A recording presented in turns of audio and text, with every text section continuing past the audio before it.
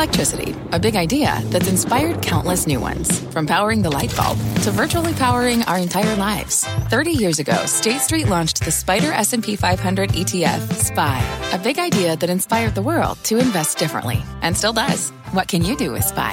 Before investing, consider the fund's investment objectives, risks, charges, and expenses. Visit ssga.com for a prospectus containing this and other information. Read it carefully before investing. SPY is subject to risks similar to those of stocks. All ETFs are subject to risk, including possible loss of principal. Alps Distributors, Inc. Distributor. Live from the Nasdaq market site overlooking New York City's rainy Times Square. This is Fast Money. I'm Courtney Reagan, filling in tonight for Melissa Lee. Tonight's trader lineup: Tim Seymour, Steve Grasso, Guy Adami, and Karen Feinerman. Tonight on Fast, Amazon in focus as we're hours away from the end of Prime Day, or days. But what do early results say about the state of the consumer? Former Best Buy CEO Hubert Joly gives us his recipe for retailers as they try to ring up sales. Plus, Bitcoin's big bounce, the crypto crashing through the 30,000 mark earlier in the day before staging a massive rebound. We go off the charts to find out where it's going next. And it's the start of a whole new business cycle. The ultimate stay-at-home play is trying to get in on the back-to-work trend, too. We're going to bring you those details. But we start with a big move for big tech. The Nasdaq outpacing the broader market today to close at an all-time high and marking its first intraday record since April. And take a look at some of the FANG Plus names. Netflix up nearly 3% today. Facebook up more than 2%. And Microsoft hitting a market cap of $2 trillion for the first time. It closed just shy of that number. So is this a sign of what's going on in big tech across the board? Steve, I want to start with you. It seems like that's all we talked about for so long. You can't go wrong with FANG. Then that faded a little bit, but we're back. Is this today? Is this forever? My guess is if you overlaid interest rates on those charts, they would be inversely correlated. So the lower the interest rate goes, the higher these stocks go. Everyone knows, or at least I should say, the old train of thought is you don't invest in tech in a rising rate environment. Right. So that got slammed. Okay. Then when rates start to come in, you invest back in tech. That's what we saw. Okay. Tim, we talked last night about Netflix. Yep. That was sort of because Netflix signed this new deal with Steven Spielberg. Sure. Is there anything having to do with this move today with that sign, or is Netflix just a good name to own in this environment? I don't think Netflix is a good name. I mean, as much as I think the Spielberg driver is interesting in the context of competing with Disney and studio, but back to, mega cap tech, Steve's right. I mean, a lot of this is an allocation. Look, we've been trying to say since May of 2020, rotating out of this, rotating out of that. That's when banks made their first rotation and people said, okay, FANG has run its course. If you look at the triple Qs, they've outperformed the S&P by 5.6% since mid-May. And I think this is probably what Steve's talking about, probably where we started to peak on the 10-year. I think we'd even pulled back. But since the Fed, triple Qs have outperformed the S&P by 2%. So that has been the trade. And if you think about the weightings, and just reminding our audience that if you look at the triple Qs, about 42, 43% of it are FANG stocks. And so, I mean, it's dominant. But I said this yesterday, and I reiterate today because people are like, wow, markets are starting to move higher. Volatility was down a little bit. This is the group that's going to move the headline indices. And if you look at the S&P, we're talking about 22, 23% for those same names. So it's an important time for markets. The fact that vol finished below 17, the fact that we're kind of settling in on a range in the 10-year, and I think we are range bound. I think it was a reset last week. Karen, I think that you own some Amazon, and you were saying yesterday that you're never really happy if Amazon goes up or Amazon goes down, which maybe suggests to you don't own the right amount. Would you make any changes here today with Amazon moving higher with the rest of the FANG Plus names?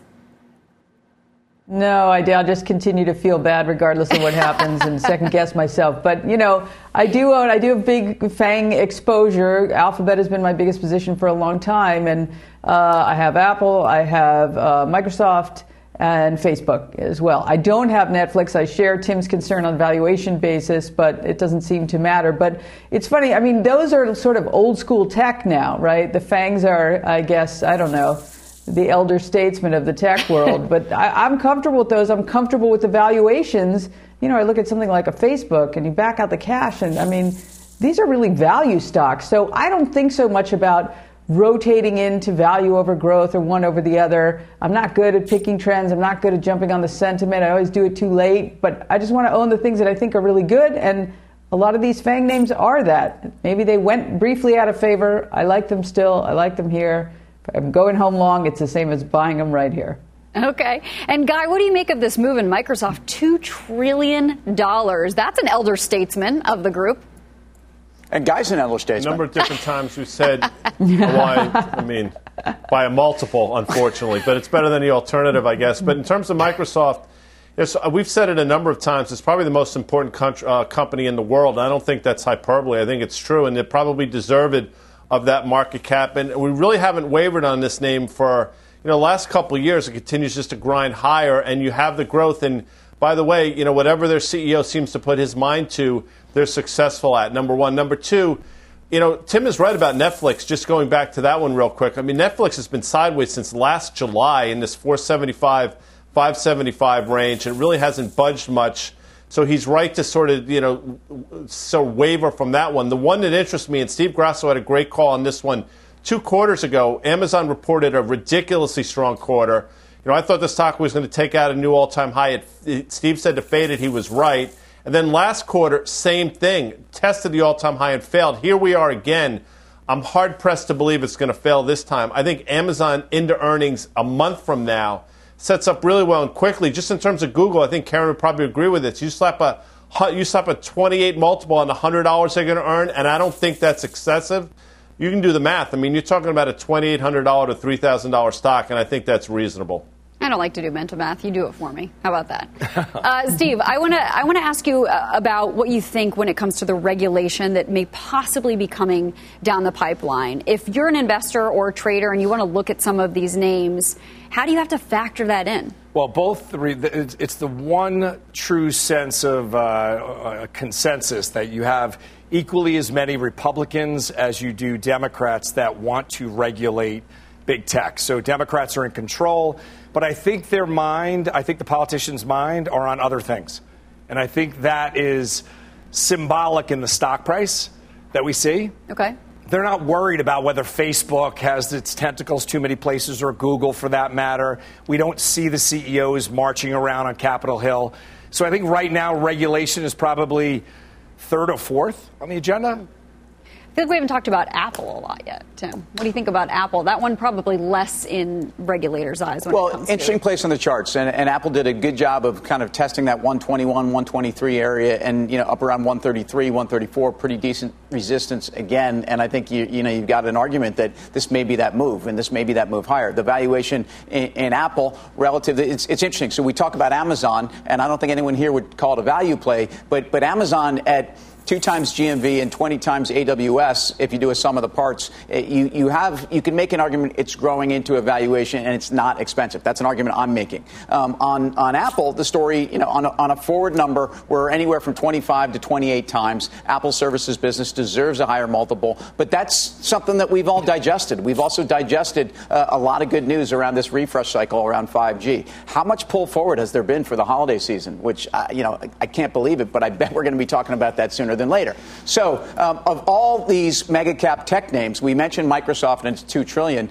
I agree. Amazon is at the front of the list because I think the dynamic here, when you think of 20% of the U.S. population is just getting into an e-commerce story. If you look at adjusted retail sales, there's a long way to go for the leader of the pack, and this stock's been doing nothing. And the charts tell me I want to own this thing on the break at 3,500. Even if that part of the Amazon business is not all that profitable. Well, look, I think it's proven to be, again, if you look at Prime and what that means for the broader, peripheral of their business, it means another $6 billion on top of the 8.6 that they're going to do. I think the real trade also, I have to say, I'm long Walmart, and if I like Amazon at 2 times GMV, Walmart trades at 1 times. It doesn't have the same growth, but again, the same argument is they're, if anything, encroaching on Amazon's turf, and they have arguably the biggest footprint in the country. Yeah, they do. They always remind us that there's a Walmart within 10 miles of 90% of the U.S. population. Guy, what about a name like Facebook? We actually were talking offline about social media usage and whether or not we're as active as we once were. If you look at Facebook, is that something that you want to play because you're playing the advertising revenue? 100%. I'm not suggesting you should watch the show because you got a lot of other things to do. But one of the things I've said for seemingly the last couple of years is I hate everything about Facebook. I find to be reprehensible, accept the stock. And again, just on a valuation basis, you can make a really cogent argument that this should be a $380 to $400 stock, and nothing's happened to dissuade me from that. And by the way, when things really got bad for them, people didn't flee and advertisers didn't flee. That's all you need to know. Fair point. Zero in on one of the most powerful FANG names. We've been talking about it, Amazon, because its annual 48-hour Prime event is in the final hours. And early figures show Amazon's Prime Day has helped drive the most online sales over a 24-hour period so far this year. So for more on Amazon and generally strong consumer spending, let's turn to Hubert Joly. He's Best Buy's former chairman and CEO, also the author of Heart of Business, Leadership Principles for the Next Era of Capitalism, which came out just last month. Hubert, it's so nice to talk to you again and have you on the program. I guess let's just start with Amazon, because that is the event of the day. It feels funny to talk to you about Amazon after it was sort of your biggest competitor for a long time, but you proved to turn around Best Buy and be a formidable competitor. What do you make of the importance of Prime Day to a company like Amazon that already has captured so much consumer spending with that Prime membership model? Good to see you, Courtney. And yes, Amazon, what a formidable company, and their ability through Prime Day to create a shopping event that's, of course, way beyond Amazon now, because as we all know, Walmart, Target, Best Buy have all offered savings during that time. So they've created a new extraordinary shopping day, and part of retailing is about creating demands, and that's what they're doing. Of course, it comes in a very favorable consumer environment. And so when you are a competitor to Amazon and you try to hold a competing promotional event, say a Best Buy, for instance, how does that end up working out in the end for Best Buy? Because you have people more interested in shopping online, there is a halo effect, is there not? Yeah, it's an opportunity. I certainly don't want to speak for our good common friend Corey Barry, who's doing an amazing job leading Best Buy, but generally speaking, because Amazon has created this wind, you want to take advantage of it. So I think that's what all of these other retailers are doing, and the consumers benefit. So I think it's smart on the part of these other retailers to take advantage of it, for sure. Mr. Joly, it's Karen. Thank you so much for joining. So, as I'm sure we all know, the pandemic has been great for the Walmarts, the Targets, Best Buy, and Amazon. Do you think those are permanent share gains that they've gotten, or can anyone compete and take back share? Well, I think we have a very favorable consumer environment. I think it's the biggest demand shock since World War II, so it's extraordinary. But it's been affecting different categories differently and different players differently. So categories that were hit hard during the pandemic are coming back. So if you think about apparel, I think it was the fastest growing category in the government's retail data last month. Travel and hospitality, of course, is going to come back. So you have shifts that are taking place. Now, the nesting trend, I think, is here to continue. So I would not, but everything related to travel and going back to work is going to be helpful. The other thing is, I think in retail, and Courtney, you and I have spoken about this before, there's an increasing differentiation between winners and losers. And I think what's interesting in terms of what's happening, it's now not just about the consumer, it's also about the employees. I think there was a report from the government that in April, you've seen the largest number of people leaving the retail sector as employees because of the low wages and the difficult working conditions. And so the successful retailers will be companies that are not only able to provide a superior value proposition to customers, but also to their employees. It's not just about the wages, it's about the environment. What I talk about in the book in terms of how you unleash human magic, right? So providing a growth environment for employees. It's interesting that even Jeff Bezos, our good friend, in his last shareholder letter said, yes, we've been focused on building Earth's most attractive company from a customer standpoint. We're now also going to do it from an employee standpoint. So you're going to see a lot of differentiation on that front as well. Yeah, that was a line that was really pulled out of that shareholder letter, because it's not something that we've heard Mr. Bezos talk about that much because he's been so consumer focused. And so you talked about the supply of labor, but what about in general the problems that are going on in the supply chain? That affects retailers from the largest ones to the smallest ones if you're a marketplace seller on a Walmart or on an Amazon. So what does that end up meaning for consumer spending if you can't actually get the products that you want to buy?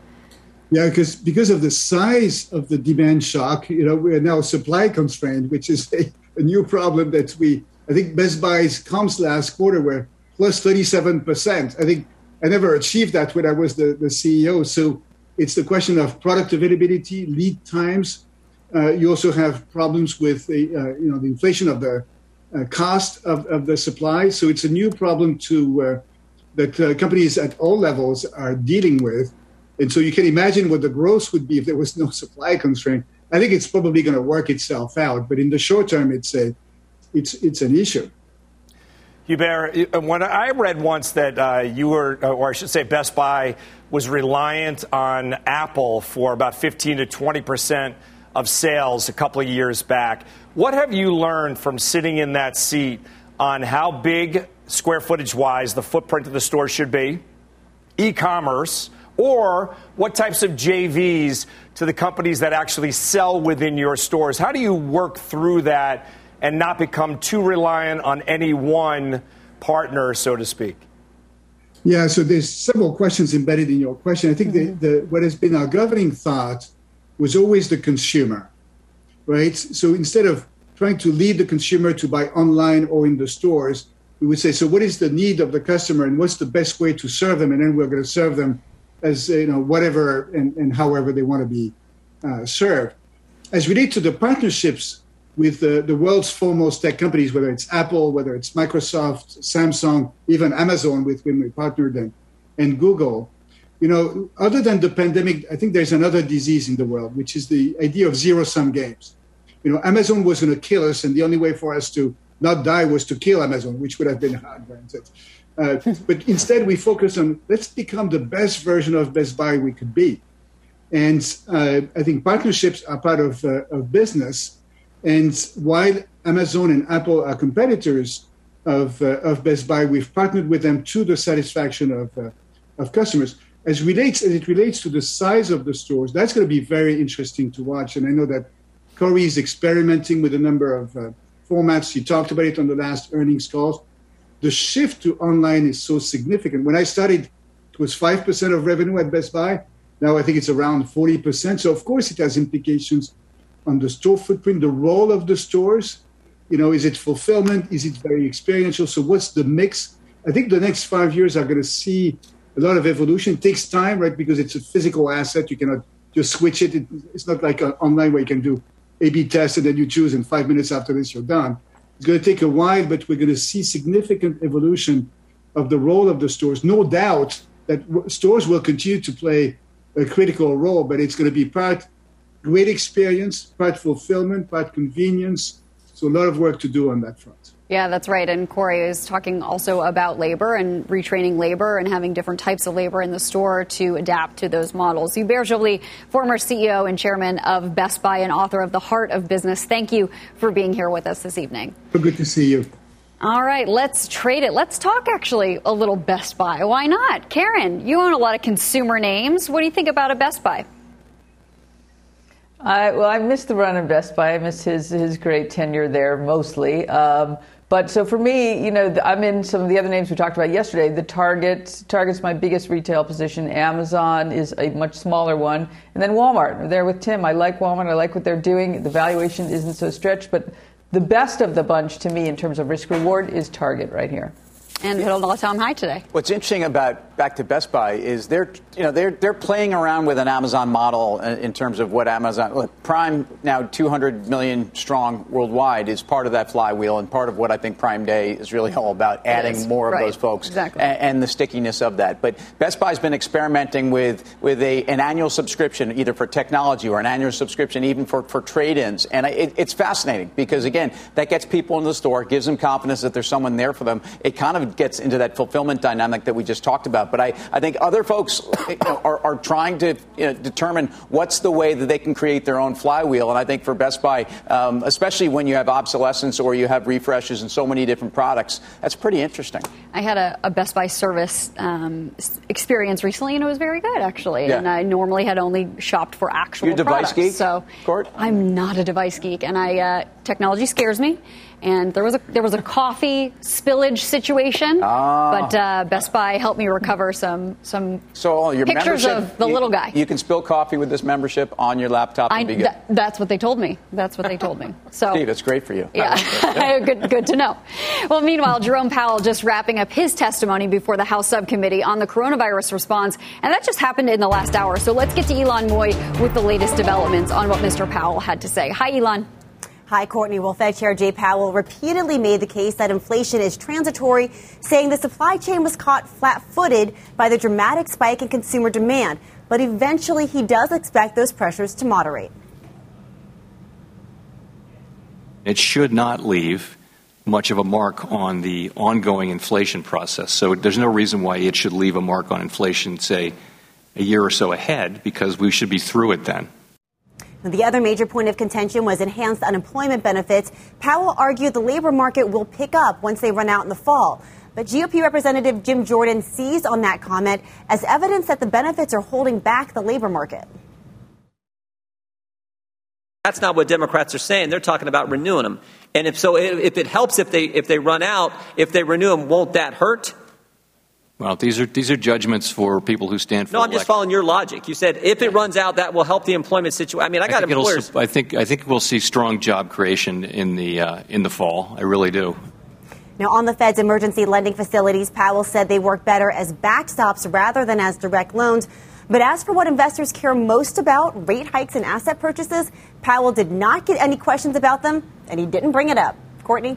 Thank you very much, Elon. I appreciate it. There was some interesting line of questioning from Steve Scalise in that as well, near the top of that testimony. Well, coming up, a chip rip. Wall Street going all in on shares of NVIDIA today. We'll break down what's behind the big move and how to trade that. Plus, as Bitcoin breaks down, we're taking to the charts to navigate the wild swings in the crypto space. There's more Fast Money right after this.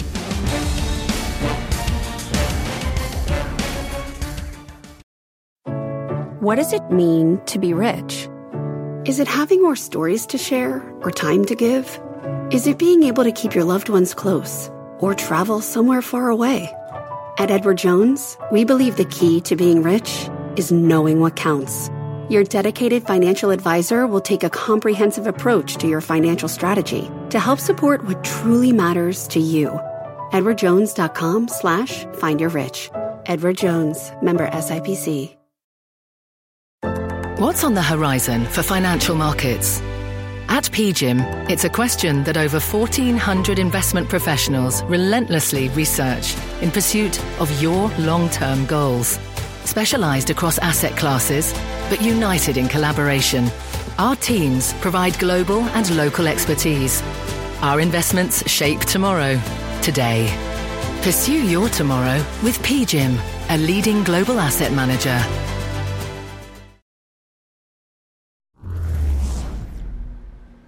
Welcome back to Fast Money. Shares of NVIDIA ripping higher today on the back of an upgrade by Raymond James. Analysts upping their price target on the stock from $750 to $900 a share and saying NVIDIA is the semi-name best positioned for growth over the long term. Guy, you flagged the recent move in this stock. I know Bank of America also had an upgrade to $900 on Friday, so now they're tied for the street high. What do you make of the action today in NVIDIA trading at $755? It's been fantastic. I mean, if you really look at this stock, another one that went sideways for a period of months, just consolidating, then it's breaking out to these next levels. Post-earnings, I mean, this is where the growth is. And people will say, listen, trading 43, 44 times next year's number, it's rich. And it is, except that, this is one of the few chip companies that has that type of growth. And we've said this for quite some time. You have Jefferies, I think, on an $854 price target. Ray J, you just mentioned. You can make a pretty compelling case for those price targets without question. Because coming off that last earnings release where they're in the spaces where everybody seems to want to be and they have a head start, there's no reason not to believe the stock can't continue to grind higher. Karen, we talked about big tech in the beginning of the show. We didn't get into any of the chip names. Do you like NVIDIA here, or would you want to dabble somewhere else?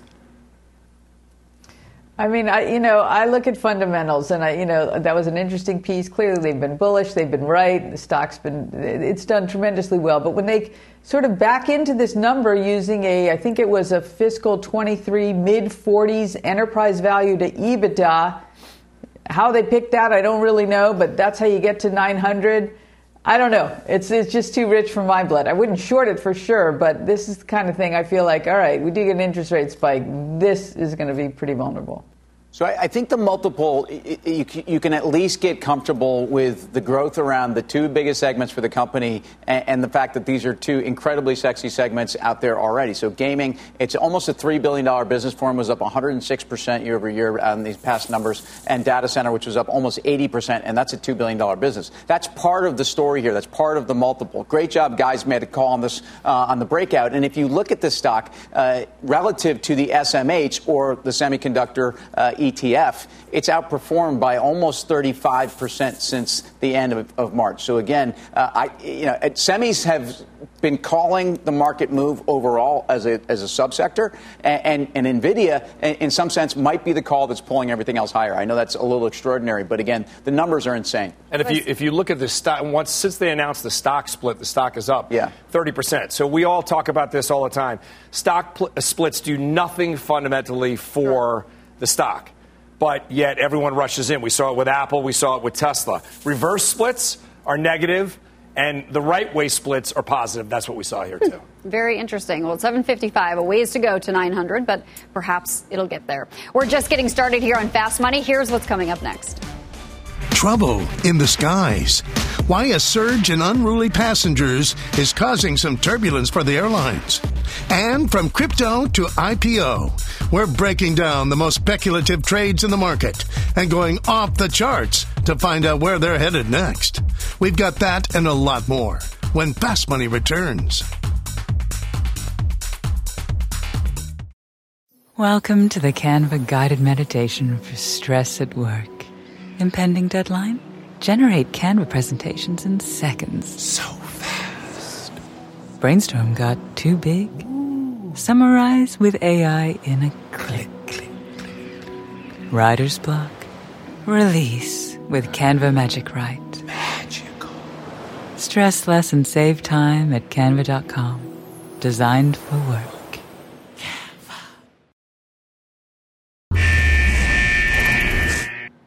Welcome back to Fast Money. Bitcoin breaking down today, dropping below $30,000 for the first time since January. The crypto did stage a midday comeback. You can see it very clearly in the charts. But in what direction is it going from here? And for more on Bitcoin and other speculative trades, we're going to bring in Chris Barone of Strategist. Chris, take it away. Hey, Courtney. Yeah, I think when we talk about Bitcoin and the other speculative corners of this market, we have to talk about A, the charts, but B, what are the macro implications of what they're telling us? And if you look at Bitcoin specifically, I brought along a couple charts here. The first chart, we do think this is a pretty big top formation. I mean, Bitcoin's already down 50%. Our view has been from here, best case dead money, worst case lower. And if you look at the last really 30, 35 days, we've spent it in this 30,000 to 40,000 range. That's nearly identical to the range we spent in January and February, but with one big difference. Back then, you were above the 200-day. Now you're below the 200-day. So the technical condition of the chart has deteriorated. We think that upper 30, low 40 range is going to prove to be big resistance moving forward. And I think when you get declines of this magnitude, down 40, 50%, you need to see the period of apathy or disinterest that typically follows that. And that's what I'm not convinced that we've seen yet. And frankly, that takes some time. And that really brings us to our second chart. Just looking historically or longer term, when Bitcoin breaks, it tends to stay broken, and it tends to stay broken for a while. So what I'm just showing you here is Bitcoin versus the 200-day moving average. Two periods, 2014, 2015, you spent 380 trading days below the 200-day. And 2018, 2019, you spent about 316 days below the 200-day. So when we've seen this break trend, it tends to stay broken for a longer period of time. And I think Bitcoin, more broadly, if you go to our next table here, thinking about Bitcoin as one of these speculative darlings of the last 6, 7, 8 months. And if you look at what Bitcoin was at one point this year, up 120% at one point year to date this year, down to roughly flat now. And that's true for a lot of other of these very speculative securities. The IPO index at one point was up 20, now it's flat. The ARK fund was up 26, now it's down 2 or 3. You kind of go down the list, whether it's the SPACs or Tesla or the solar ETFs. We've seen the air come out of all the these speculative trades. What I think is notable, though, bond yields have come down from 175 to 135, and that still has not been enough to kind of reignite the flame behind some of these speculative trades. And that brings us to our last chart, which is just tech broadly.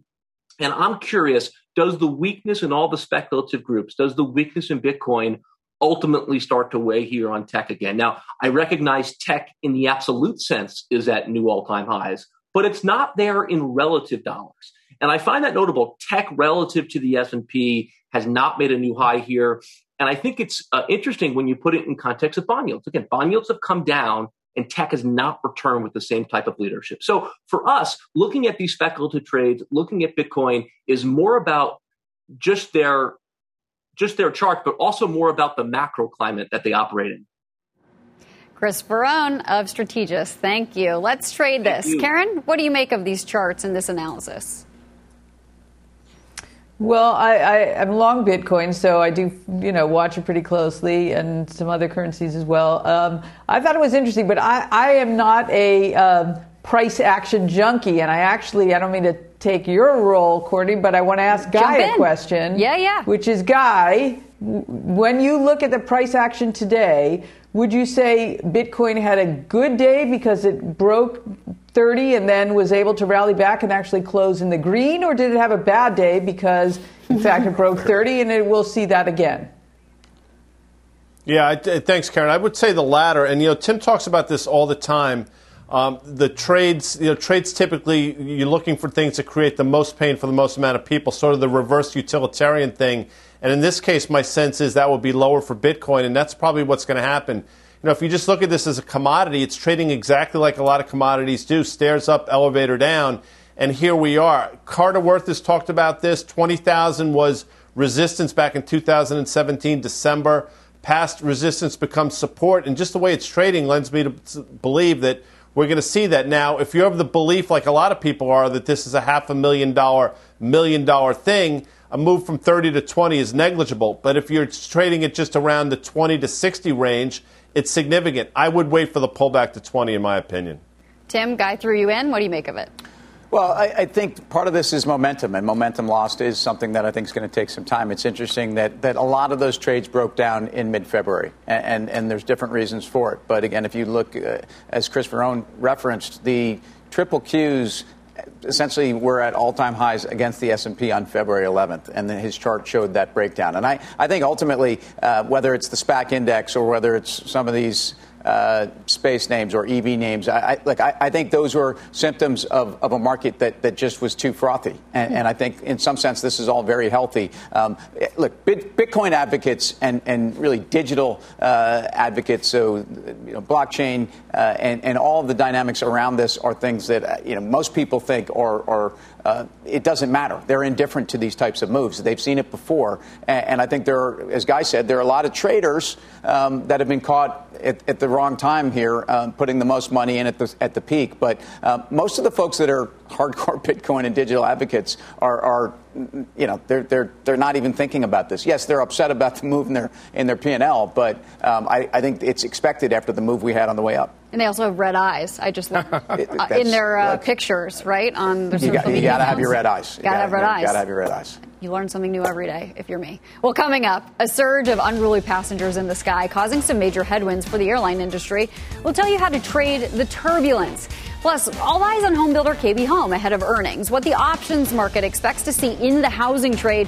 You don't want to go anywhere because we've got a lot of fast money left right after this.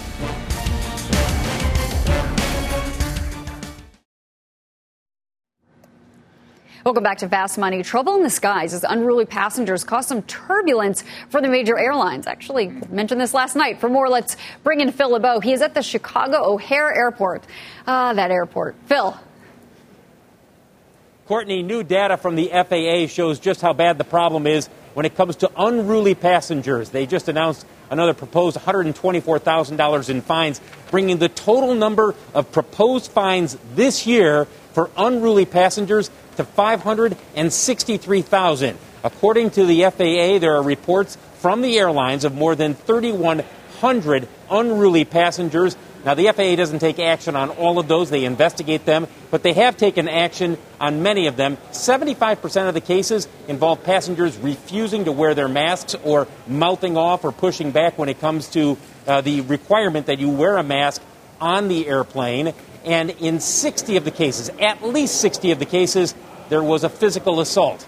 This week, you're seeing the FAA and the airlines ramp up pressure to bring more public attention to this issue, with the airlines and airline unions sending a letter to the Attorney General saying these incidents pose a safety and security threat to our passengers and employees, and we respectfully request that the Department of Justice commit to the full and public prosecution of onboard acts of violence.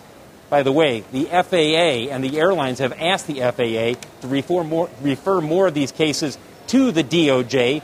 Tomorrow morning, you do not want to miss our exclusive interview with Steve Dixon, administrator for the FAA, a former Delta pilot.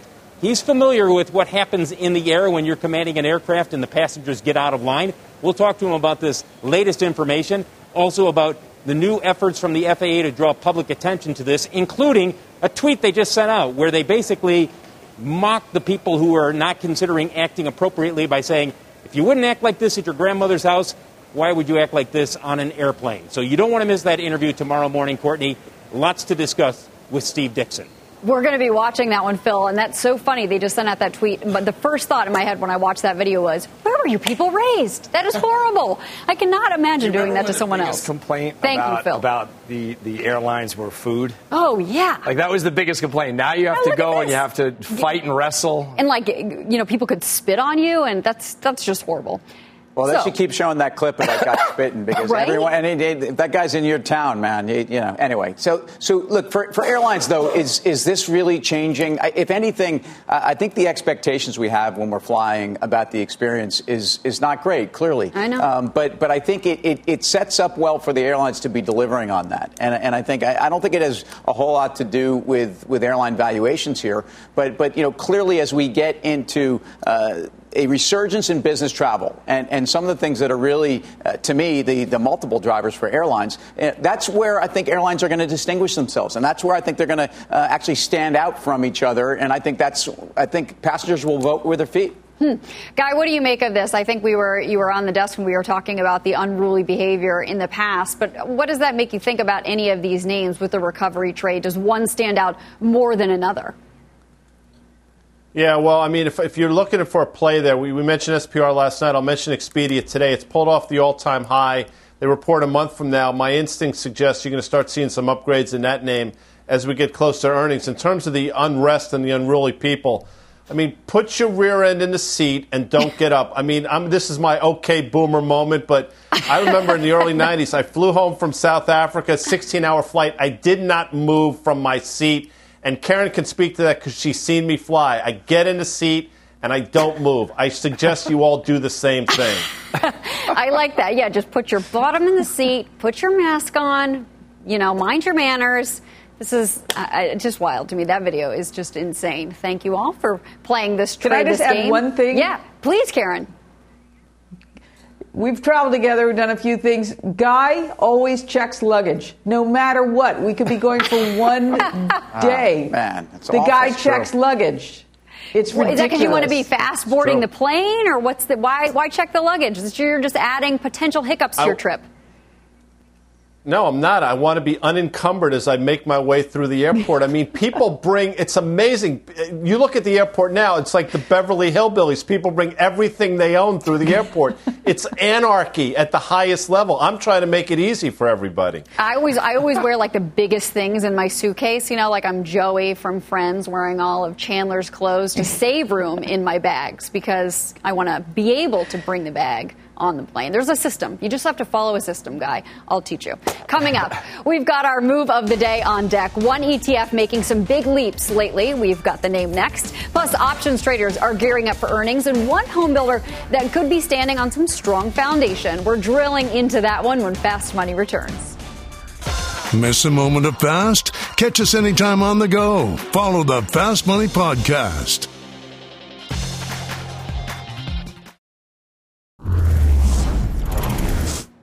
Welcome back to Fast Money. Check out the Russell 1000 Growth ETF, hitting an all-time high today. The gains led by some big moves in a couple stocks. Cloud software company Splunk surging on $1 billion investment from Silver Lake Partners. Virgin Galactic hitting its highest level since February. Peloton jumping after announcing a new corporate wellness program that will subsidize employees' memberships. And CrowdStrike getting upgraded to buy its Stiefel. So let's do a little trader's choice here. Which of these names do you like, Karen? I'm going to start with you ladies first. Oh gosh, I don't know. They're all super expensive. That's what they all kind of have in common to me. So I don't know. The Peloton plan to me makes sense, but not at the valuation. So I don't know. All right. Karen doesn't know. I have to pass on the game. Okay, Karen's passing. Steve? So a couple things. When I was looking at these charts, when I look at CrowdStrike, it's up 45% since early May. Twilio up 38%, and Peloton up 45%.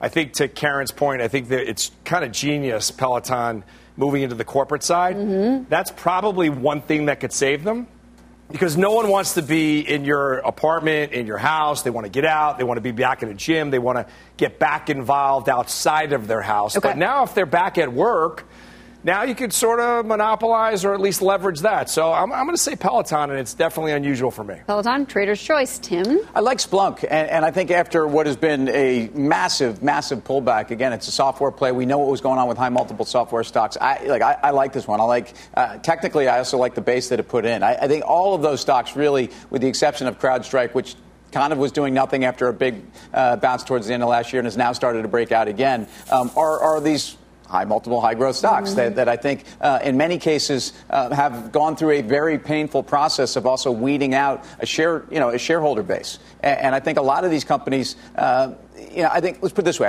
I think a Splunk over a Virgin Galactic, I mean, I think there are real folks that are investing in this. I think something like Virgin Galactic really is a momentum stock that's going to be coming and going with the waves of emotion around that. So anyway, I like Splunk here. Virgin Galactic up 9% today. Okay, Guy, you finish us up here. You like any of these names? Yeah, I'm with Steve. Peloton on the wellness play for sure. And you look at them since their earnings release in early May. I mean, the stock cratered down to 80, and it's been off to the races ever since. And they continue to sort of, in my opinion, rebrand themselves from just a hardware play to this wellness play, and I think they're going to continue to do so. So given the choice between those names and a bunch of other names, by the way, Peloton. Very interesting. Coming up, home builder earnings are on deck, and options traders are betting one stock builds higher and higher. We've got that name for you next. And as we head out, a message from CNBC producer Scott Stern as we celebrate Pride Month. Growing up for me, there weren't many role models, so I had to figure it out for myself. Then I realized that I was just trying to blend in and not stand out. I think the most important thing is to realize that you have to be true to yourself and not try to blend in and figure out your way to stand out. And that's how you're going to gain respect from your coworkers and everybody around you. And it's the only way to really be proud of yourself.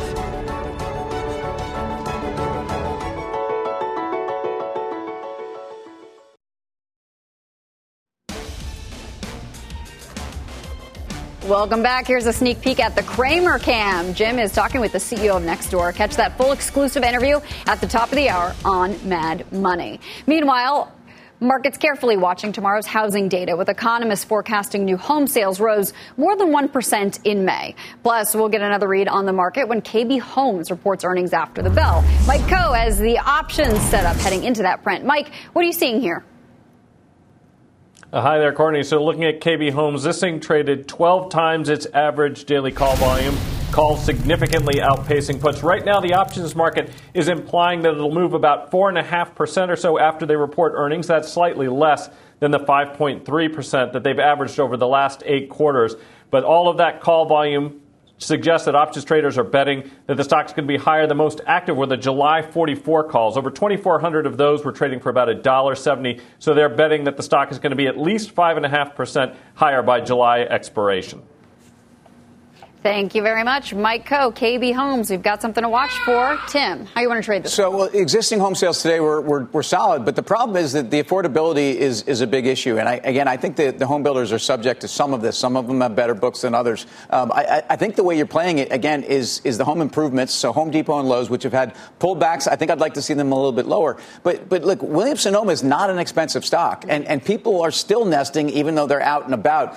The value of homes have gone higher. People are making their homes showcases, and I think that continues. And it's still taking a long time to get anything you ordered, by the way, for home. Forever. What are you waiting on? A couch. Yeah. We've had a couple false starts, but we're going to get it one day. We're going to get it. Okay, thanks. For more options action, be sure to tune into the full show Friday at 5:30 p.m. Eastern Time. Coming up next, your final trades.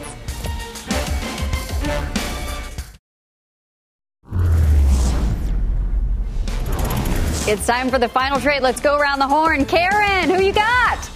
Yeah, I got my summer intern, my nephew. He is all over Amazon. I should have listened to him. Here's some stuff. Put him to work. Guy. What a cutie. Expedia, Courtney. Okay, Steve? Apple. I'm going with value and growth. When I said cutie, I actually meant the little boy. Tim. Karen, come on. All right. So, look, the financials are starting to put a base under that 10% pullback last week. XLF bounced off the 100. Look, I think you can continue to ride this trend. Again, the fundamentals are very, very strong in that space. Look at that cute little boy. So cute. We need more of him. Thank you for watching Fast Money, Mad Money with Jim Cramer. Starts right now. Hey, buddy.